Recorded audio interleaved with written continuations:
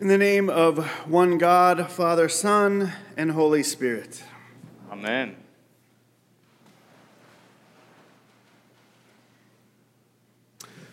Well, I have to start by saying Happy Father's Day to all of you fathers out there. Ashley blessed me yesterday as I thought today, of all days, on Father's Day, that I would have church in the morning and I would go home to mow the grass in the afternoon and return for church at night, hence celebrating Father's Day. But she said yesterday, I have a lawn guy coming Monday morning because our lawn is going out of control with all of this rain, and allowing me to have some time with the boys this afternoon, and especially to sit down and relax and watch Texas Tech battle Florida tonight in baseball. This being my Father's Day present, looking forward to that. But going back to that grass that I thought I would be cutting today, I have my love-hate relationship with St. Augustine grass. When I lived in Wyoming, up in the mountains, there was snow on the ground 6 to 7 months of the year, so the grass hid under snowpack for that long, and then you had a brief season to cut it maybe 3 or 4 times a year, and you were done. St. Augustine grass is a very different animal, as I'm still trying to figure out the seasons of St. Augustine grass, how to feed it, how to care for it, all of those things. Not to cut it too short, I've had to learn some of this the hard way. But it's a question that comes out of that for myself, and for those of you that already know, if you have the green thumb, especially with that grass, what are you doing to make that St. Augustine grass grow? I mean, I've gone through the lessons, how to fertilize, how to aerate, when to water, how much to water, but I can quickly conclude that through all the efforts I make, and though right now it seems like I fail a lot, the grass grows on its own. I know there was times after the hurricane in September into October last year, after we all came through that, and we all had to have, a lot of us anyways, trees cut down, and we thought our tree company was going to haul that big one that fell in our backyard off, and they just piled it in the front yard over the entirety of my small front yard on the curb, and that shrubbery and the leftovers of that big tree that fell from the hurricane just sat on the front 4 feet of my lawn. And you all have probably or are still experienced this same thing. The grass underneath that tree, it took them months to come get that tree. And through that, the grass underneath not getting its proper feeding and sunlight and water and all of that stuff, it just died. So for the longest time, and still, I look at those bare patches in the front of the grass. And so when the growing season, when the dormant time of the grass coming back to life and getting ready to grow came this spring, I thought, well, what do I need to do about that? So watching my neighbors, asking them questions, I would go and get the weed and feed and even some ant killer and hope that grass would just come back. And apparently we did that a little too late. And instead of the grass growing back in the part that had died, we killed other areas of the grass. Hence my love-hate relationship with St. Augustine grass. And then I thought, well, maybe we just resawed, or we just wait it out until and see what happens, because I know some rain will come. And as we know, we are in rainy season. And once that rain came, I was thankful that the grass responded. I didn't really do anything, and it grew. And most of those patches have filled themselves in. And right now, those dead patches are green, but it's not grass that has grown there. And we will continue to work on that. But the point is the grass grew on its own. I did a few things to help it out and even tried to kill it, not on purpose, but the grass still grows on my own. on its own. And then there's times with this grass growing on its own, especially St. Augustine, if you go out of town for summer vacation and you've got the week or two away and you come back and you're like, oh my goodness, I should have asked my neighbor to mow for me because I now have a jungle instead of a well-manicured lawn. While we sleep, the grass continues to grow. And this is the point Jesus is making in our parable this morning, the one of the growing seed. Whether the farmer is asleep or awake, the crop grows, and it's not the farmer's doing. It said this in the Gospel of Mark. Jesus said, "The kingdom of God is as if someone would scatter seed on the ground and would sleep and rise night and day. And the seed would sprout and grow. He does not know how. The earth produces of itself first the stalk and then the head, then the full grain in the head. But when the grain is ripe, at once he goes in with his sickle, because the harvest has come." So the farmer works the ground, plants the seed, and cultivates it, but the growth, aka the harvest, is going to come from God. That farmer does the work to tend a little bit of it, but the growth that happens naturally is going to come from God. Within God's kingdom, we will engage in conversations with people. And perhaps a seed will be planted from those conversations if we have the opportunity to explain God's love for them. And then it is up to God to produce the harvest once that seed has been planted within people. Yes, if given the opportunity, we will continue to engage with these people. We'll talk with them. We will remain in relationship with them, but it is God, through the person and work of the cross of Jesus Christ and the ongoing work of the Holy Spirit, that brings salvation. Yes, you see, Jesus is on a mission to redeem and to restore all of his people. That's why he came into the world, as we heard weeks ago in John 3:16. And God continues to be at work in all of our neighborhoods. And whether you know it or not, neighborhood is actually about relationships. And neighborhood is about community. Neighborhood is actually a network of people to which we regularly have access. We usually think it's the people living in close proximity to us, and not just where we live or work. Anyone we come into contact with on a regular basis is neighborhood. A lot of us have been taught it's those neighborhoods that we live in and the houses around us.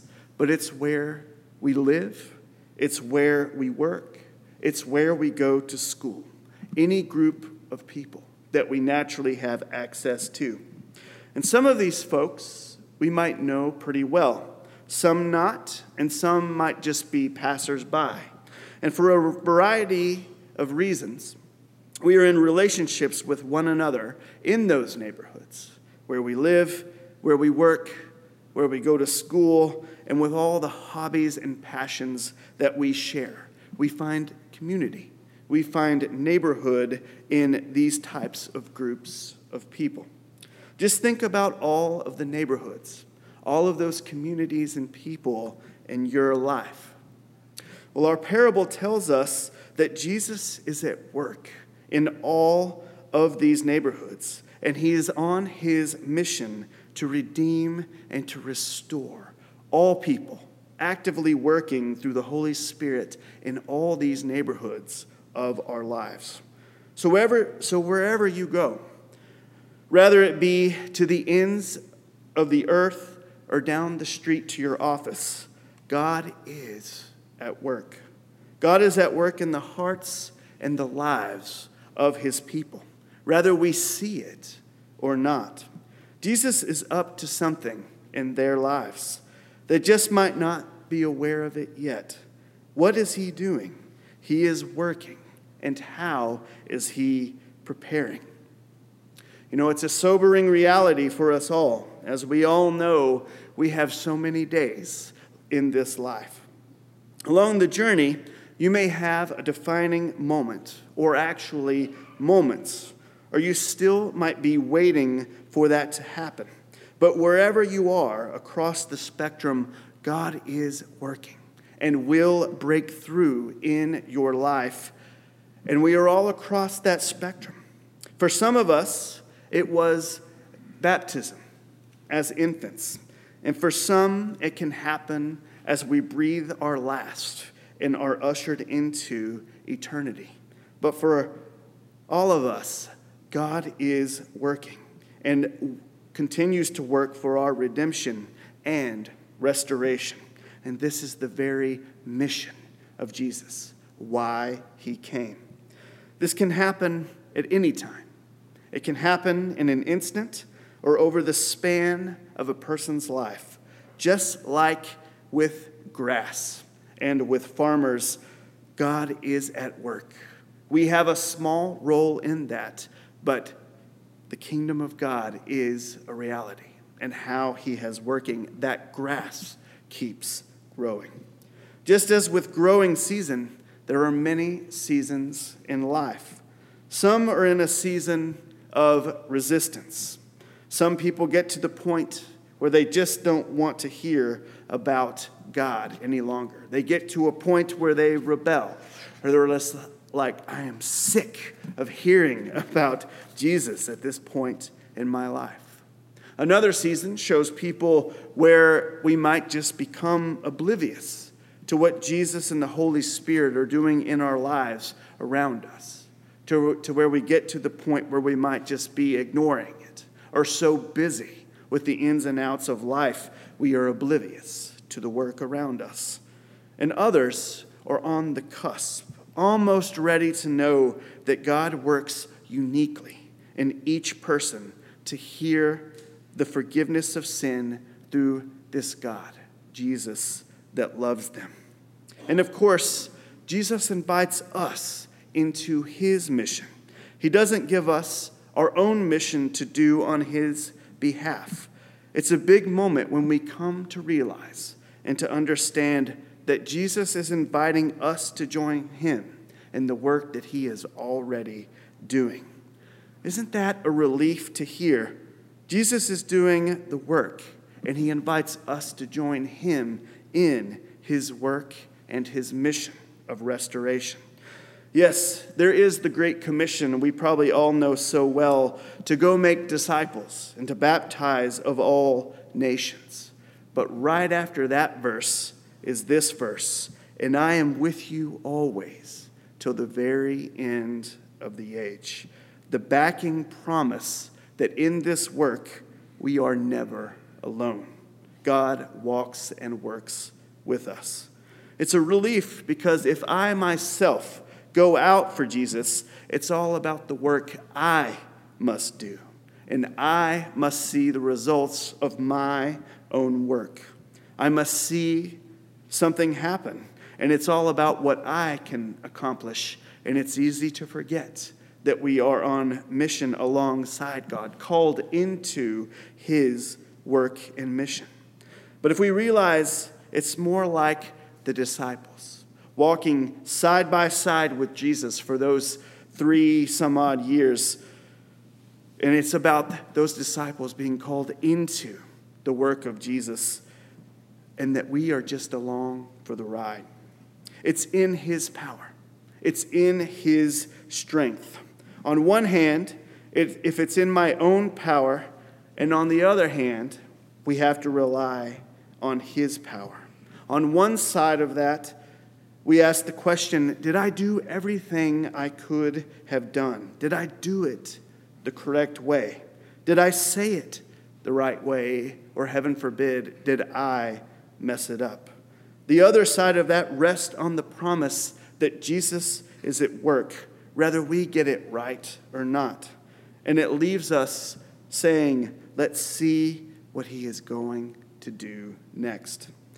And on one hand, it forces us to, with people, because I want to see something happen. It becomes we-centric. And the other allows me to just love them and wait on God's timing as he works in their lives. Do you see the dichotomy here? If we think and we know we are on mission from Jesus and we see it as our own, we are afraid that people might reject us, that they might not listen to us, or worst of all, that we may mess it up if we rely on our own power. And we may be the excuse, the reason that if we have conversation with people and tell them about this Christ that loves them and that died for them, we may be the excuse they have not to experience it when we are relying on our own power. We don't want to be responsible for that, do we? Thank God we have this backing promise. Jesus is with us, and he invites us into the work he is already doing. Only Jesus, our Savior, can do the work of saving his people. You and I cannot do that. Our jobs are to watch, to recognize, and to respond to what he is already doing in the lives of his people around us, and to join him in that work, in his work. It's only Jesus that could die on the cross and be the Savior of the world. Only Jesus could forgive the sins of the entire world. It is only Jesus that takes away our sin. Only Jesus can prepare a person to receive his good news. Only Jesus can know what is actually going on in a person's mind and in a person's heart. Only Jesus can cause the seed to grow, that seed of knowing that God loves them and that God died for them. It causes God's grace to germinate in our lives as we put our trust in him. And as little by little we grow into that reality and that relationship. As the seed we sow, the good news we share is that God the Father sent his Son, Jesus, to die on the cross and to rise again for the forgiveness of his people. That is the snapshot of the gospel. It's John 3:16, even boiled down a little bit more. God loves you, and he died for you, so that you may be free. Now, most people have heard that. If you're sitting here, I bet you have heard that before. But do you know it? A lot of people seem not to feel loved, or it's hard to feel loved in the brokenness of this world.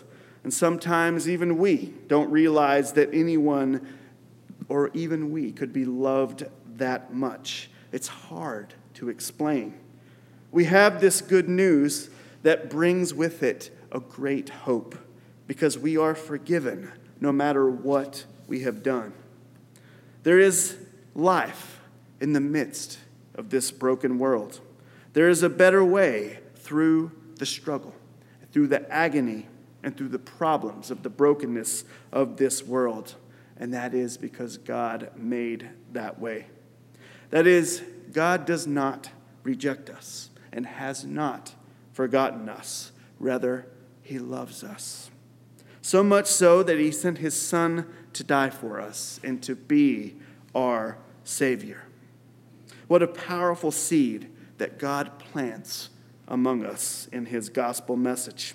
The power is in that message, not in our powerful delivery or perfect presentation and saying just the right words about that message. The power is in the message itself, that Jesus loves you and that Jesus died for you. Every farmer, or those of us, or those of you, not myself, that know how to grow, knows that you can't harvest a crop until it is ripe. One of the privileges I feel in the calling here is getting to go see people. Sometimes that can't go to church, sometimes in life celebrations, and sometimes visiting those that can't make it to church anymore. And I get to go see someone at least this service knows pretty well, named Jimmy Shine. And part of going to see Jimmy is it's something we share now, is we'll have prayer and sometimes communion. And then he wants to take me for a little ride on his golf cart, and especially to share the crop that grows on the land that he is blessed with. He's got a few apples and grapefruit and a lot of different varieties of oranges and all kinds of different things. And as he has been on that land for a long time, he knows how to grow.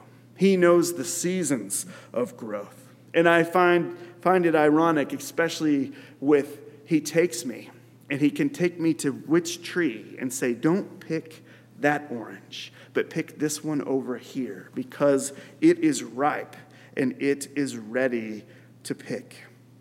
Just like with Jimmy and what his knowledge of picking that perfect orange at the right time, knowing when it's ripe and when that fruit is juicy and good. So it is with the harvest of God. There's a time when that seed is in our life of the gospel. God keeps working in a time when the harvest is ready. All a farmer can do in that process is just check on it. Is it ready? Nope, not yet. A little more waiting. Is it ready? Nope. But when the time does come, let the harvest begin. The same is true of people. Our job is not to try to hurry anyone along in the kingdom of God. Rest assured that Jesus is in charge, and our job is to watch for when people are ripe and ready to hear the good news that Jesus loves us and that Jesus died for us. And like a farmer, we plant and then we wait. So sow the seed and let Jesus produce the harvest. The parable tells us God is at work in the kingdom. He is at work in his kingdom, and it is all around us and happening, whether we know it or recognize it. All praise, glory, and honor be unto his name for the work of the Holy Spirit. Amen.